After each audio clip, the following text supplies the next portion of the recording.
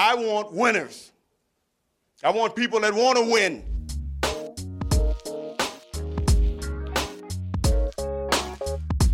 All right, We Want Winners is back on this Sunday night.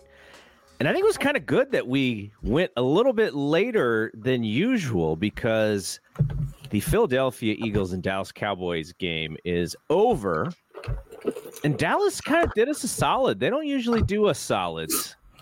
And they're actually kind of a hot team right now, too. They beat Philadelphia. So the Niners are now the number 1 seed in the NFC after beating Philadelphia last week and then Philadelphia losing in Dallas this week. So I mean, maybe for the first time in my life, I might just have to say thank you, Dallas Cowboys.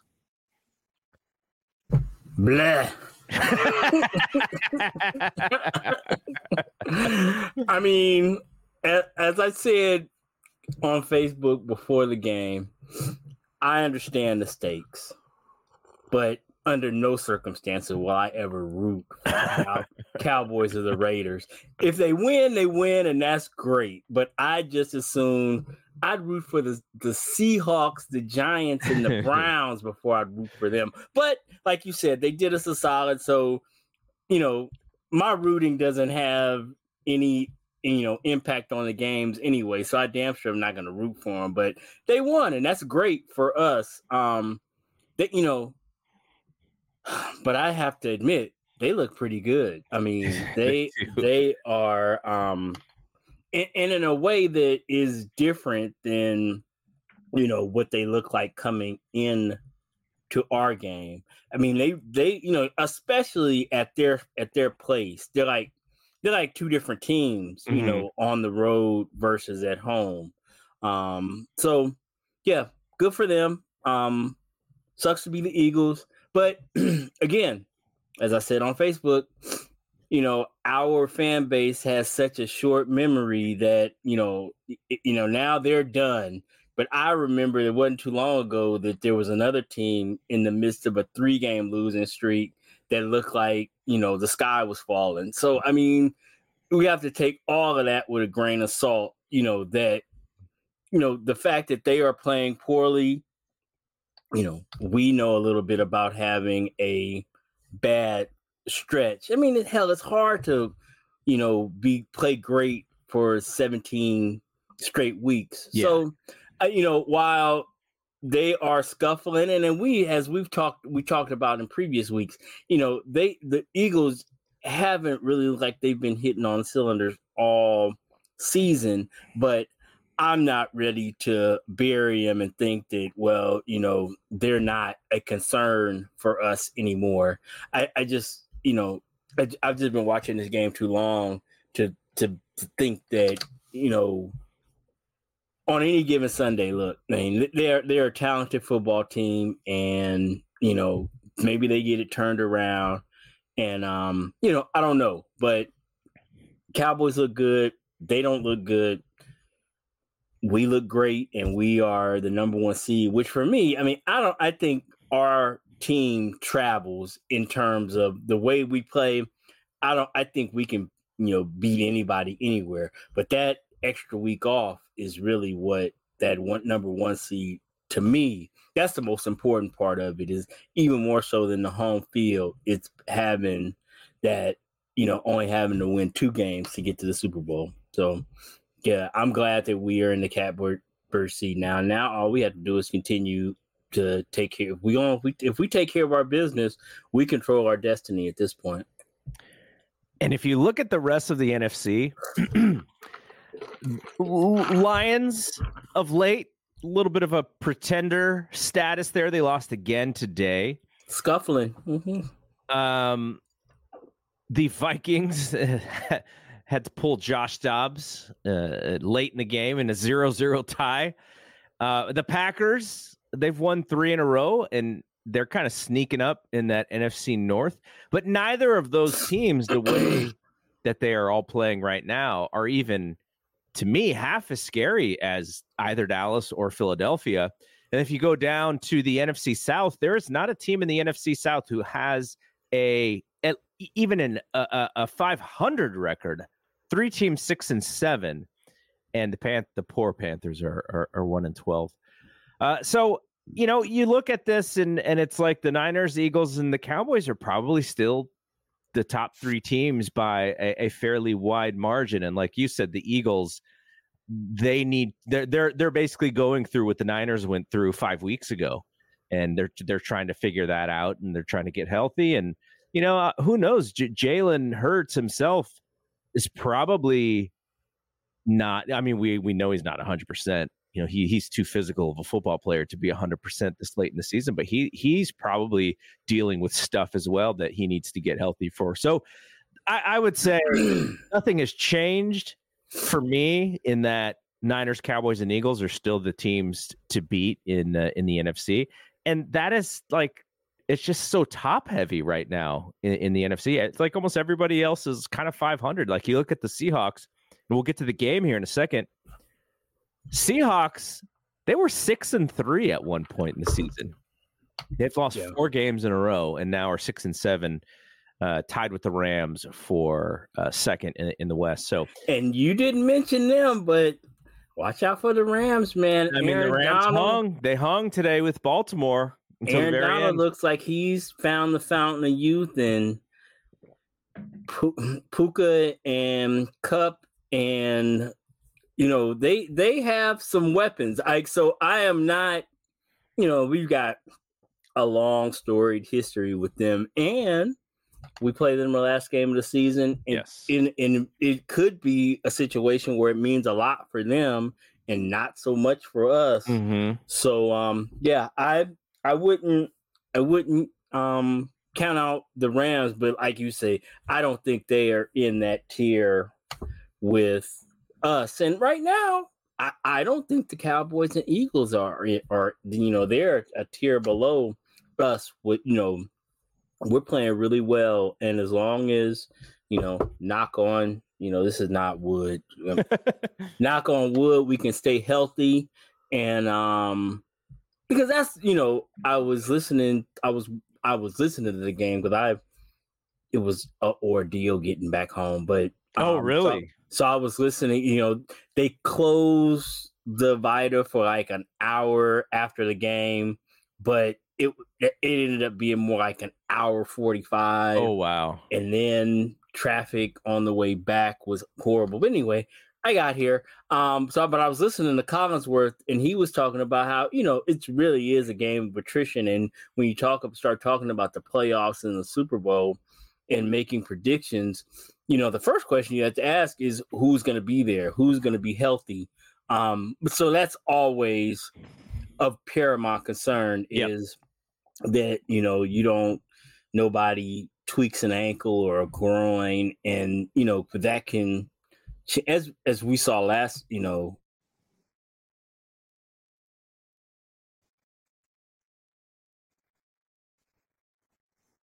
Oh, Rod froze there for a second. Let's see if he bounces back. There he goes. He's back.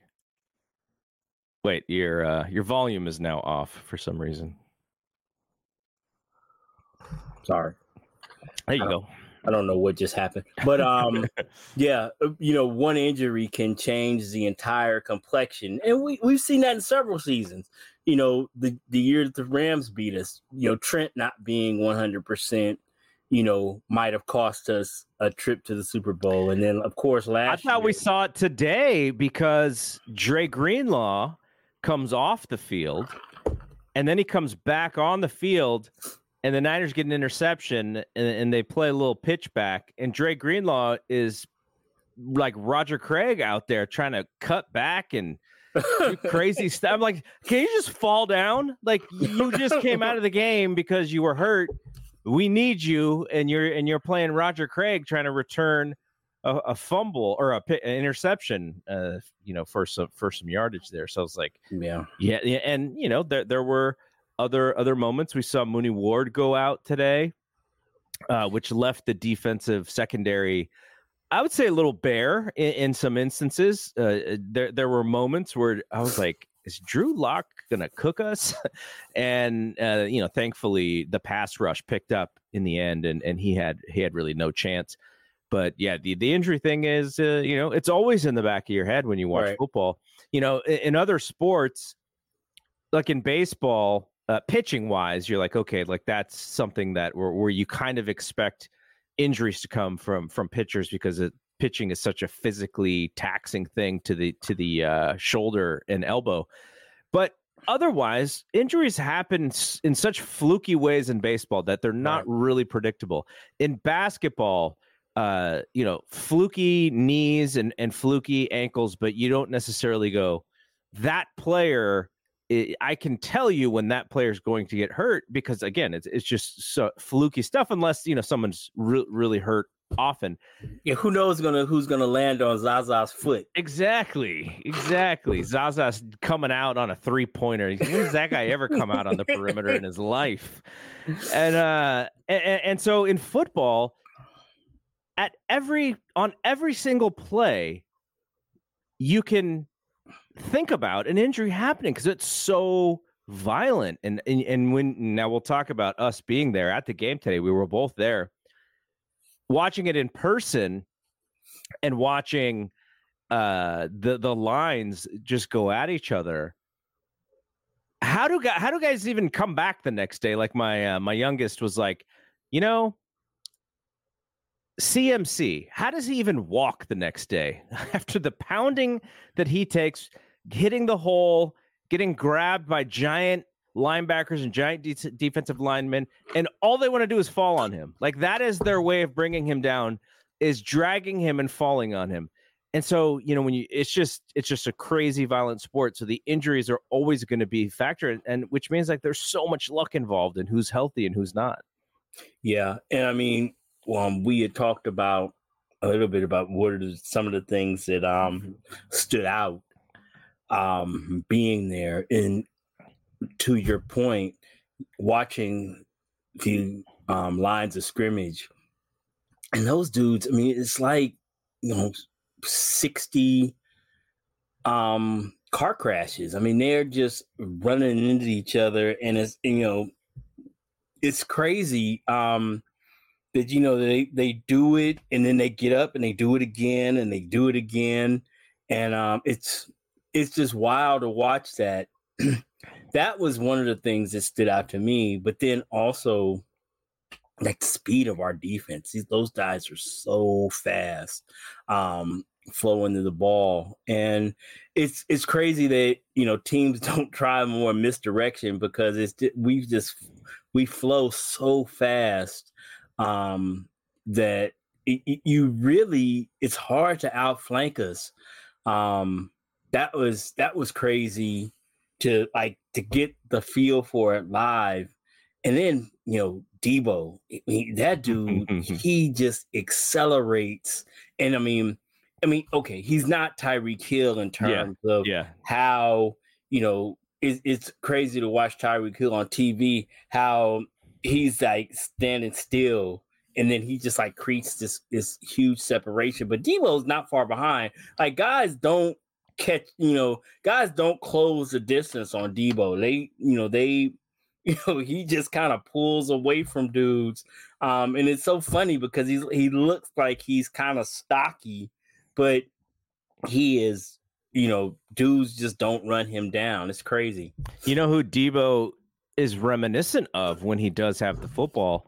Now, these two receivers that I'm going to compare are very different in the way that the 49ers utilize them. But, they always used to say Jerry Rice without the football just wasn't a super fast receiver. Mm-hmm. But you put the football in his hands and he was, almost the fastest guy in the football field. And that's Debo too. Like, when you're watching Debo run a route, he doesn't impress you with his speed, but when he catches the football, it's like he's able to take it to a secondary level, and which is crazy because he is so compact at the same time. So to see a guy who's not, he doesn't have the sprinter's body, he's got like a more squat built, strong body, and yet he can still run as fast as he can with the football. So, I told Rod before we started, I was like, let think of some of the things that you saw or that stood out by watching live. The the way that now I wouldn't have been able to tell this on television, I don't think. CMC play play 1 or play 2? 2, I believe. Play 2. It might have been the first play. Might have been the first play. Mm-hmm. He goes like 70 some odd yards, and Seattle is like, oh my God. Like this is it just kind of smacked them right in the face. And so what they did, and this was pretty much for the majority of the game, is I watched how their defense was going to attack the Niners. And what they did was, they were spying CMC, something fierce. But what they were also doing is they were relying on their pass rush and trying to shut down everything short. And so after the first 2 or 3 series, because after the first series, Brock, it took him a couple of series to kind of get back in sync passing the ball. That Shanahan, you would think you're like, oh man, CMC goes 70 yards in a play, and then they score on JP, and you're like, oh, let's just run it down their throat. Because what happened? Shanahan's like, nope, we're going to run our offense. We're going to throw the ball. Like I think the second set of downs, I don't think he ran once. It was like 3 passes and punt. Mm-hmm. And so I'm watching the defense and I'm thinking, okay, I see what Seattle's doing. And I think the Niners can open up by, play action or just throwing over the top, because Seattle was so dependent on their pass rush getting to Brock and trying to shut down the short passing game. And it was effective for like the first quarter, maybe even into the second quarter, I thought. And then they started going over the top and making them be a little bit more faithful to covering the entire field. But that's one thing that you can't see on television, because you're not necessarily able to see the entire defense and the way that they set up. So that was really cool. I guess the other thing, just how in sync Brock and Ayuk are on those timing routes. Like they did mess up on the interception, and there were 2 passes that were this way, actually the opposite of each other. So on this play, BA runs, I don't even remember the route, but he sits and he's kind of in a spot where he's wide open, and Purdy throws it as if he believes that Ayuk is going to keep going. And so then Ayuk dives, he deflects it, and it gets intercepted.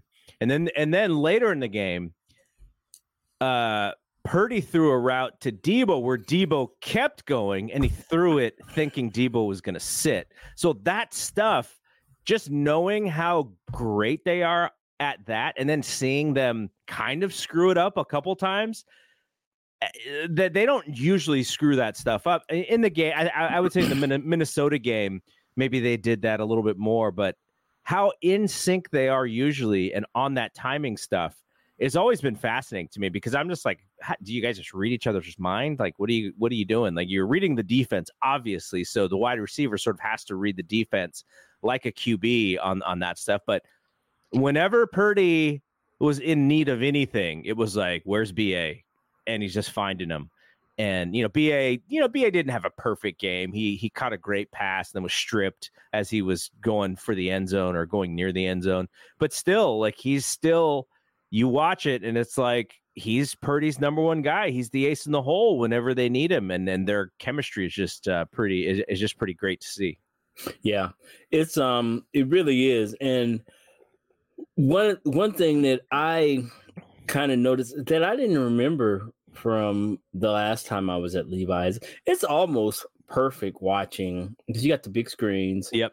And you can watch the coverage.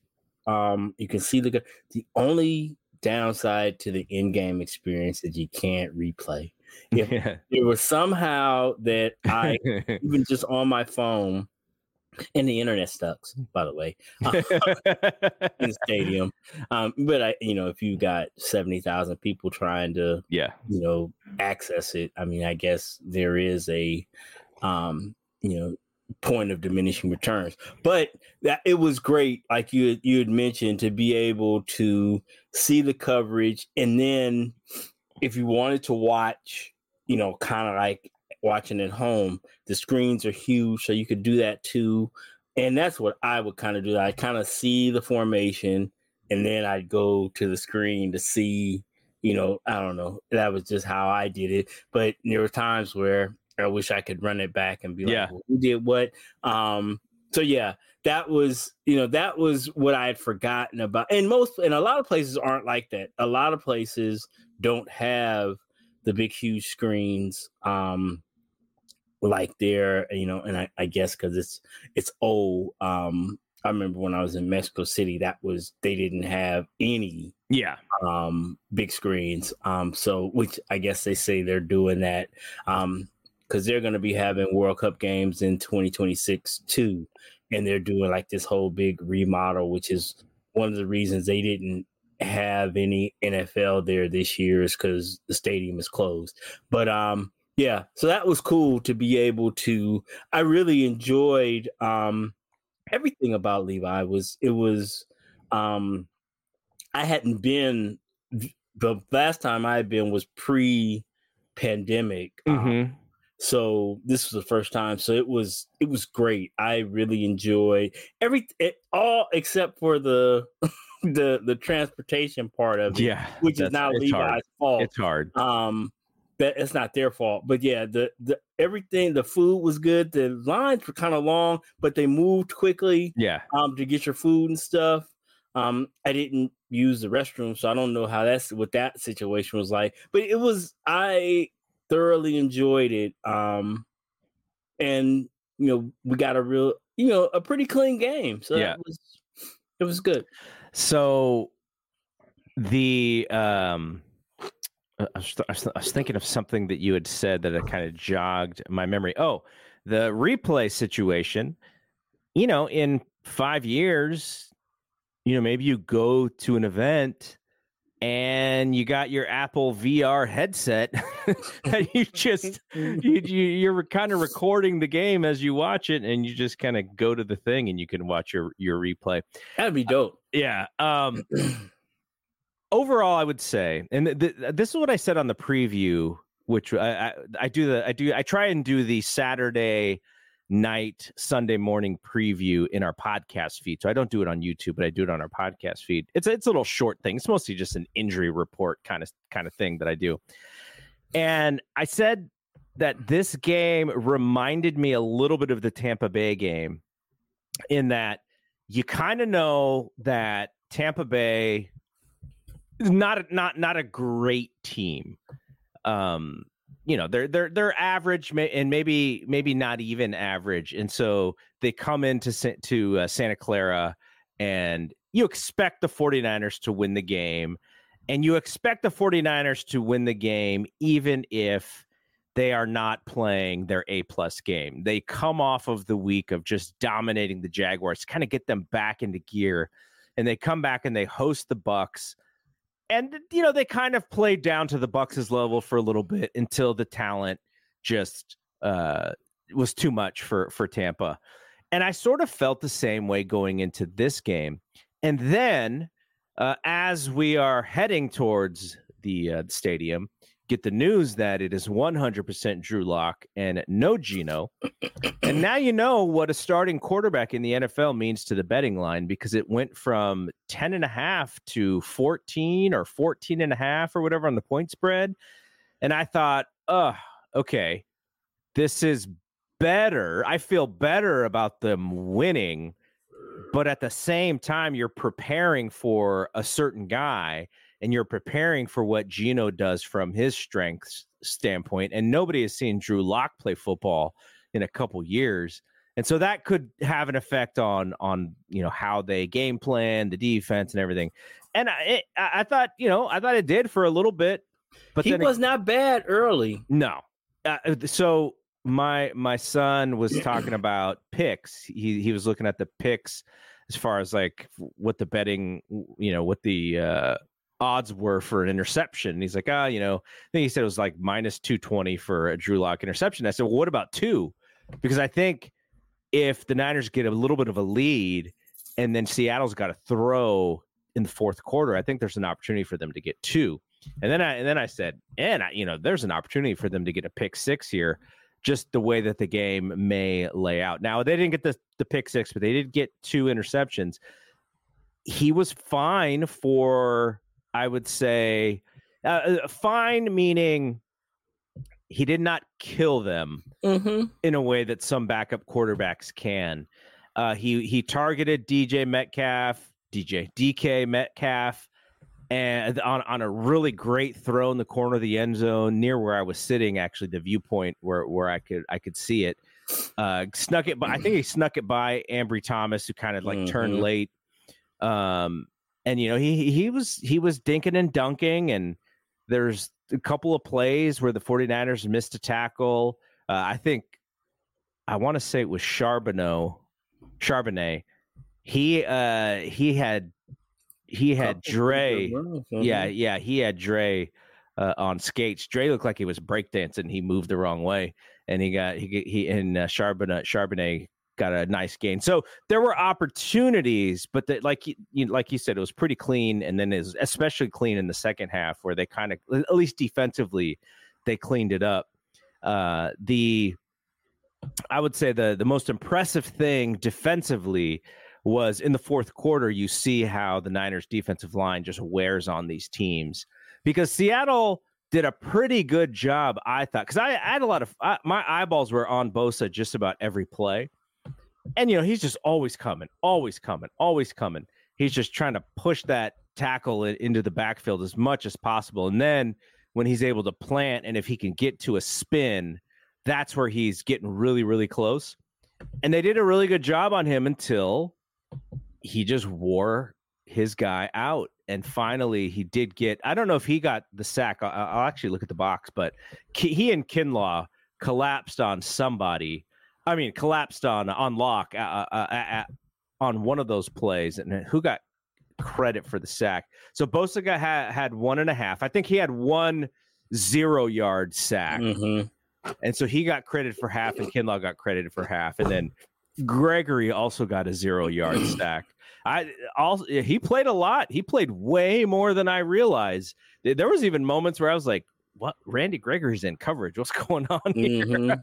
And I also saw lots of Chase and Bosa rushing from the same side, which I didn't realize. I mean, it's possible that it happens, but just being there, you see that, you're like, oh, 92 and 97 on the same side, Bosa on the inside, Chase on the outside. So it's this cool stuff like that you could see when you're at the stadium. Yeah, absolutely. It was interesting to see those type of things. And I really enjoy being able to see the coverage, and to see, how much movement they have and whatnot. And yeah, my guy, Oliver, he's a problem, man. I don't know. It's, I wish we could figure out a way that he didn't have to play nearly as much, but it is what it is. But yeah, it was very, very interesting. Brown had a really good game, his best game for sure. Yeah. He had an interception. Our guy Ronnie Bell struggled again. Yeah, that clip was unfortunate. So the guys who watched it on TV, they said that he slipped into the block. That didn't look like it was his intention. He actually kind of just tripped and went down. I couldn't tell. We saw the replay on the screen, but without hearing any of the commentary, I couldn't tell. But yeah, that was because, man, money making Mitch just takes off. I don't even know if it was it a called fake punt?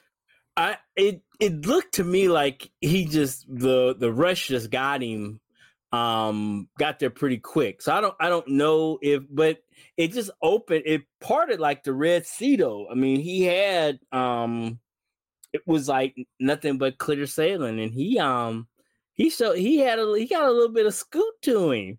Old Money Mitch. Yeah. And so yeah, I don't know. That would have been a real nice a nice game there that that got kind of taken away by that unfortunate penalty. There's I want to say Barrows had a comment about it after the game was over. He wrote, Wishnowski said he saw a sea of green and just went for it. So what did you think of late in fourth quarter? DK and Fred, I'm sure they were chirping at each other all game long. Fred gets the interception. He's trying to, make a play, and just instead of just falling down, Niners were clearly in the lead there. And at the end of the play, because I didn't see any of this live, but it looked like maybe during the return, DK, as he was trying to tackle Fred, and then Fred handed the ball off to Dre.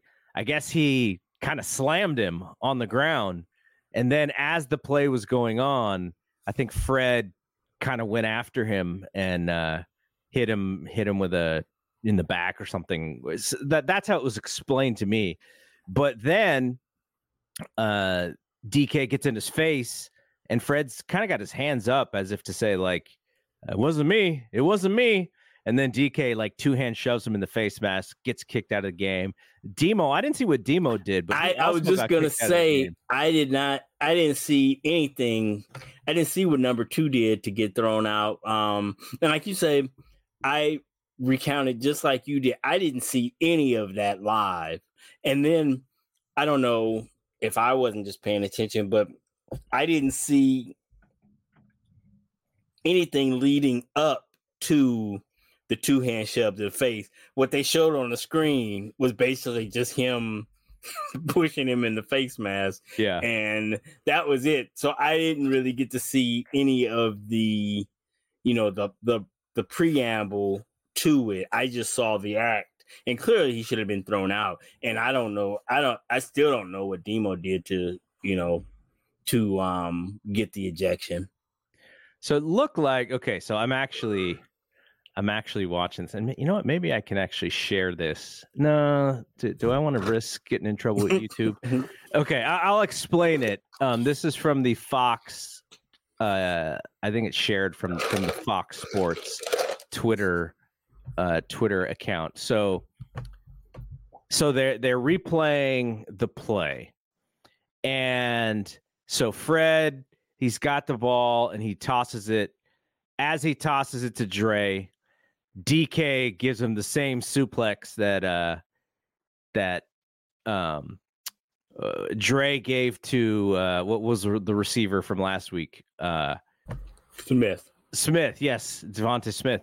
So then, as he suplexes him, they throw the flag on DK, and then DK is after he suplexes Fred, he's still on the ground, and then Fred goes after him and hits him in the back of the head. And then when he hits him in the back of the head, DK gets up and he grabs Fred's face mask. And that's when Fred does the, wasn't me. So yeah, a little bit of an instigation there, but DK did throw the first suplex and Fred retaliated, and then DK retaliated again.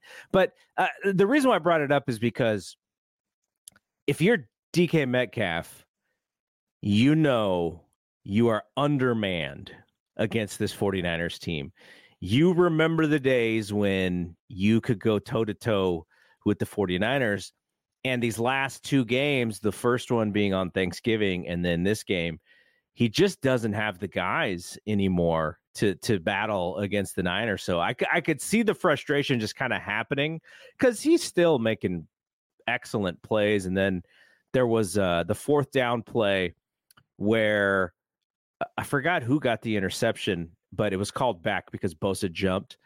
But it was like a bad throw by Locke, and he was under pressure, and Locke needed to throw a jump ball so DK could kind of use his athleticism, and he just underthrew it. And so I could just sense Metcalf was kind of just frustrated. And so that kind of bubbled into what into the skirmish at the end of the game. But, like for a guy like him, he's very proud. He's, he knows what it's like to win in there. So I could sense that frustration, but that's what happens. Like now the Niners are the team. Seattle used to be the team. The Rams used to be that team. Now it's the Niners. And so when you're there and you kind of remember what it was like, and there was Russ, and now you got Drew Lock. It's a different ball game, man. I think you're on mute again. It's funny that you mentioned that, because you're right, 100% that, in the last 10 years, actually all those teams in the NFC West have cycled through at some point. Cardinals were good, Seattle was good, the Rams were good. It just happens, and it's a cycle, and they are in a bad patch right now. I mean, and not bad necessarily, because they were 6-3 at one point. So I mean, it's not like they're a terrible team, but just like any team, you get a bunch of offensive line injuries, and then of course your quarterback gets hurt. It's hard. It really is hard. And I mean, that was one thing I noticed today, is that DK is still, a top-notch receiver. Lockett is still really good. Charbonnet is up and coming. Kenneth Walker was back. So I mean, they've got skill position players. It's just, if you can't block it, and then in this case, if Drew Lock is the quarterback, and to be fair to him, he did some really good things, but he didn't know until like an hour before the game that he was going to be playing. So it was a bad couple all of that on their side with the fact that the 49ers are just really good. Yeah. It was a bad mix for them. So like you say, I can understand his frustration, but then obviously you can't be suplexing people or hitting people in the face mask either. So yeah, he kind of I think he probably knew when it came to the suplex, he's already getting the penalty. So he's like, get his money's worth. Yeah, let me get out of here. Like, this is not fun. Yeah. All right, let's look at the score and the box and such here. I had tweeted out on the BSPN Media Twitter account that there was an outside chance that if Seattle made it a little bit more of a closer game, that Brock could go for 400. This dude threw for 368 yards. Yeah. 13.6 average, 19 for 27. He did get sacked 3 times. I was a little worried as he was taking some hits too. Had the one interception, the tip ball. He may have thrown. There were 3 passes that he probably wants back. There was a couple of others where he had a sliver of space and he actually did make it. They were a little risky, but another really good game for Brock. Watching him live, does anything of what you see on television, does it change your mind in any way? I mean, he is just really decisive and gets the ball. He's, and like you say, it's one of those things, like you were saying earlier, it's one of those things where if they aren't on the same page, he can, and I don't think it's just that is,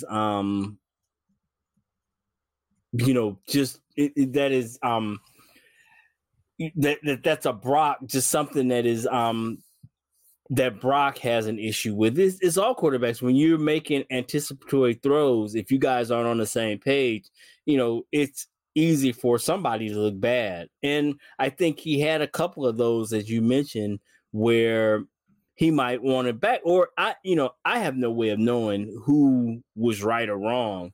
But what I did notice is that he is very decisive when he sees it, or even before he sees it. He'll let it rip. And like you say, if the receiver or if he reads it wrong or the receiver reads it wrong, it can make for a bad look. But overall, man, he really throws the ball well, and Kyle dials up a lot of really, a lot of layups, and he doesn't miss them. He really doesn't miss those layups. When the dudes are wide open, he hits them. And I mean, that's, it sounds simple, but you see it, if you watch a lot of football, you say it's not, the dudes miss them all the time. So the fact that, you can pretty much count on him hitting them, it's, that is really, really good. I mean, you look at the box score, man, and we got 3 guys, averaging over 20 plus yards per reception. That's crazy. And then you add CMC in there with 9 yards per carry. And again, a lot of that was that half of that is that one run, but still, I mean, it was a pretty impressive offensive performance all the way around. The thing about Brock to me,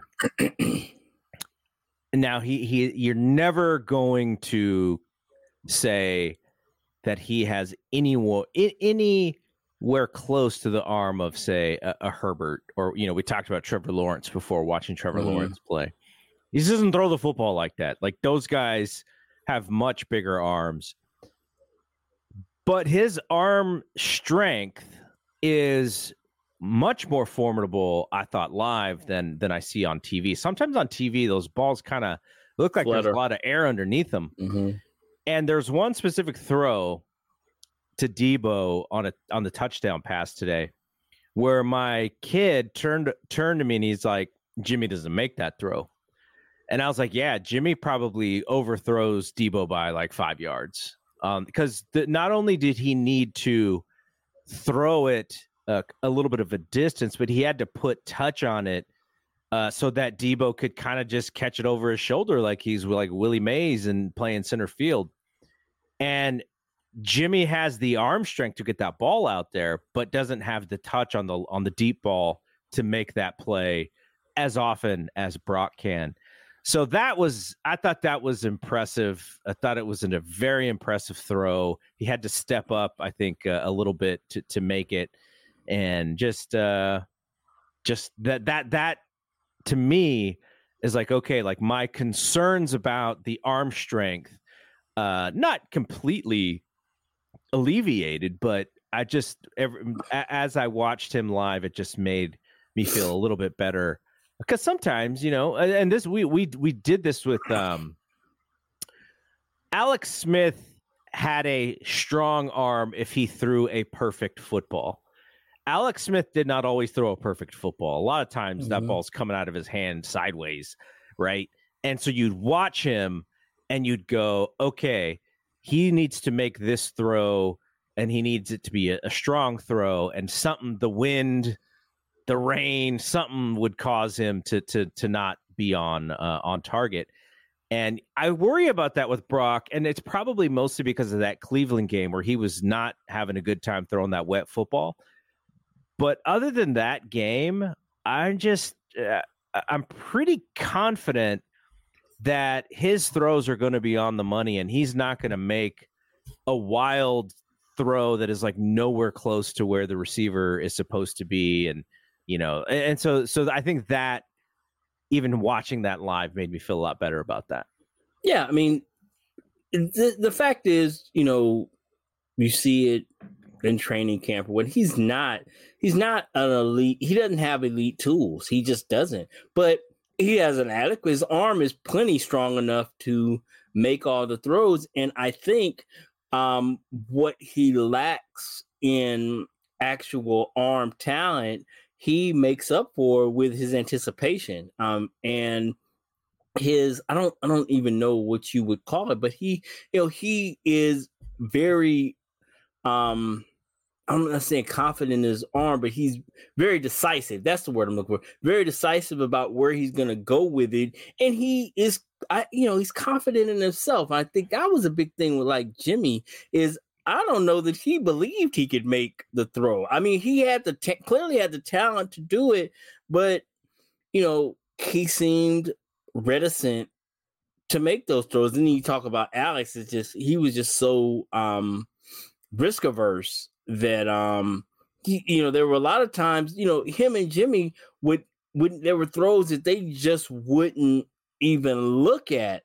Whereas it doesn't seem that Brock is affected in that way at all. I mean, he will go out there and pitch it. And I guess I keep referring to the Iowa State guy that I was talking to. He's got a little YOLO aim, and I mean in a good way. So yeah, I think he has a plenty strong enough arm, and then you couple that with the skill of his playmakers. I think he can get it. Then I don't think that the deep pass is ever going to be like his forte. Like he's not like Marino or Elway. He's like those kind of deep passers. But if it's there, he can go get it, and he can put his receivers in a position to make plays. Yeah. All right, let's talk about MVPs of the game. I think the offensive one. I mean, there are three standout. That was tougher for me. Three standout players. Not even naming Brock. I mean, and if Kittle gets the ball a couple more times, he's probably there because he had a really great touchdown too. But CMC 16 for 145, 9.1 average, 72-yard play to open the game. Debo 7 for 149 and a touchdown, and he also had a rushing touchdown. And BA 6 for 126. And then Brock 19 for 27, 368. I lean towards Debo. I really, really think that when he gets cooking, the offense just has the ability to go to a different level. And so I'm going Debo for my guy on the offense. That is where I went if JP doesn't poach CMC's touchdown. If he just scores once with that big run and his totals for the day, if he gets one touchdown, I think it would have swung the day for me. But Debo, and then like you say, if George just had a few more targets, that 25 his receiving average is pretty impressive. But I went Debo too. Yeah, I think that's right. Defense is a little harder because defensively, they were a little bit more bend but don't break than usual. And it really picked up late where the pass rush just started to get to lock. But if you want to talk about turnovers, you had Brown and you had Warner with interceptions. When it comes to sacks, Nick had 1.5. Kinlaw had a 0.5. Randy Gregory had 1. When it comes to passes defended, Demo had 2. Quarterback hits, Nick had 2. Tackles, Fred had 8. Your boy, Isaiah Oliver, had 7. So no real standouts that you can necessarily point to. But the person I'm going to give it to, and this may be just like I hope that this kind of kickstarts his rookie season, but I'm going to give it to Brown because I think, I saw a couple Hufanga jerseys in that stadium, and I almost forgot that he got hurt. Like, just the defense has so many playmakers, and you forget that that's a guy. And so for Brown to come in as a rookie and have to take the spot of Hufanga, who, he wasn't having as good of a season as the year before, but I think he had the first game where he looked a little shaky on the tackles. He played better last week, obviously in the domination there. And I thought this was his best game. So I'm going to give it to the Rook. I thought that was I think that the defense they got behind him when he got that interception. It was almost like, okay, now you're coming up to speed with the rest of us. Like that's a great play, and keep bringing it. So I'm gonna go Jair. Sounds good. I went Nick just because he kind of filled up the box score with the 1.5 sacks, the tackle for loss, the pass defended, and the quarterback hit. So that was it. I just think him and Fred, you could give it to them, either one of them, just about each week. I mean, so, but I went with Nick. And we can go with Nick almost every time anyways, and be completely right on who the most valuable player of the offense or defense is. He's never really, you can never really go wrong with him because you can't keep your eyes off of him, especially live. I just could not watch anybody else from play to play. So yeah, it's a good one. Okay, so the Niners next week, they play Arizona in Arizona. It is a 1:05 start. So I have to check with the Twins basketball schedule as far as when we go for our show, but I will let folks know. Now, here's the big one. What do we do on Christmas? Yeah. That's going to be interesting. Because my brother's here, but we usually eat early, so I know I'll be available, but I know, depending on your family. So I'm with you. So whenever you're ready, I'll be ready. The interesting one for me is going to be New Year's Eve, because not for any other reason than I have to, if that's a Sunday, but my dialysis center is closed Monday, which is my normal day. So I'll be dialyzing Sunday throughout the game. So I'll be watching. The only thing is I get done at like 2, which is probably right when the game is over. Yeah. So I just need to get home. So we'll probably just back it up, like a half hour or so to give me time to get home. But it shouldn't be, a long time. I'm normally out of there by 2:30. Takes me about 20 minutes to get home. So by 3, but I know that's way down the road. But yeah, Christmas is going to be very interesting, based in completely based on your schedule, because I will be available. Yeah. Christmas. I'm super excited for that game, by the way. I'm super scared of that game. The Ravens they are for whatever reason so good. Yeah. I was watching a lot of them this week, and Roquan Smith and Kyle Hamilton are game wreckers. They are both very good. And then they've got that kid, Keaton Mitchell, who is 10 yards every time he touches the ball. He's just super fast. That's going to be a good game, I think. Yeah. Okay, so next week I will check in. I got to figure out what the game schedule is for next week. Wait, I have it here. They don't play until 7. Oh, okay. So we could definitely do our normal, get something in right after the game. Yeah, right after the game. Game will be done by 4:30. Oh yeah, so we'll get it in. Okay, so be on the lookout for that, and then we'll figure out Christmas. I'm pretty sure I can do it. It just might be a couple of hours after that game rather than immediately, just because I think we may not even be home, so it'd be sort of having to travel after. But it'll be fun. The season is only a few more games left, and then we get to what matters, and then I get a little bit more anxious with some of these games.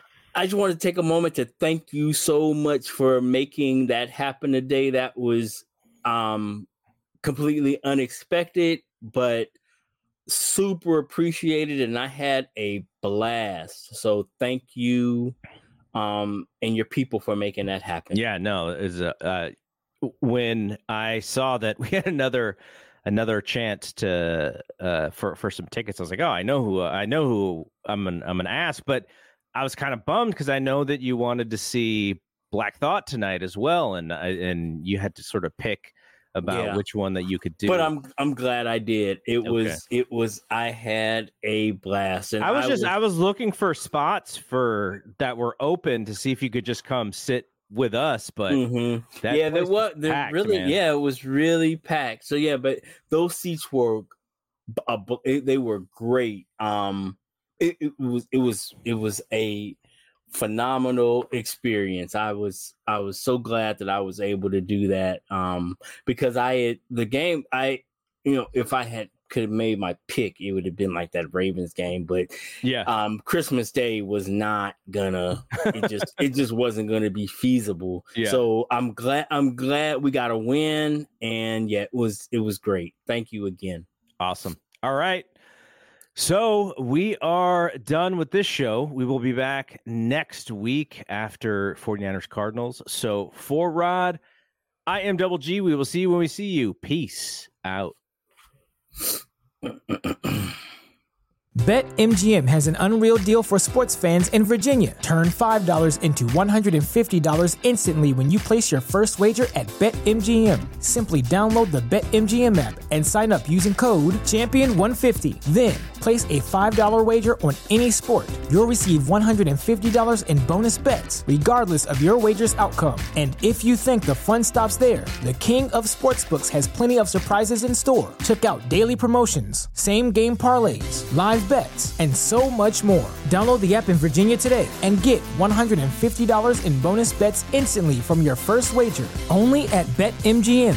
BetMGM and GameSense remind you to play responsibly. See BetMGM.com for terms. 21 plus only. Virginia only. New customer offer. Subject to eligibility requirements. Rewards are non-withdrawable bonus bets that expire in 7 days. Please gamble responsibly. Gambling problem? Call 1-800-GAMBLER. Promotional offer not available in Washington, D.C.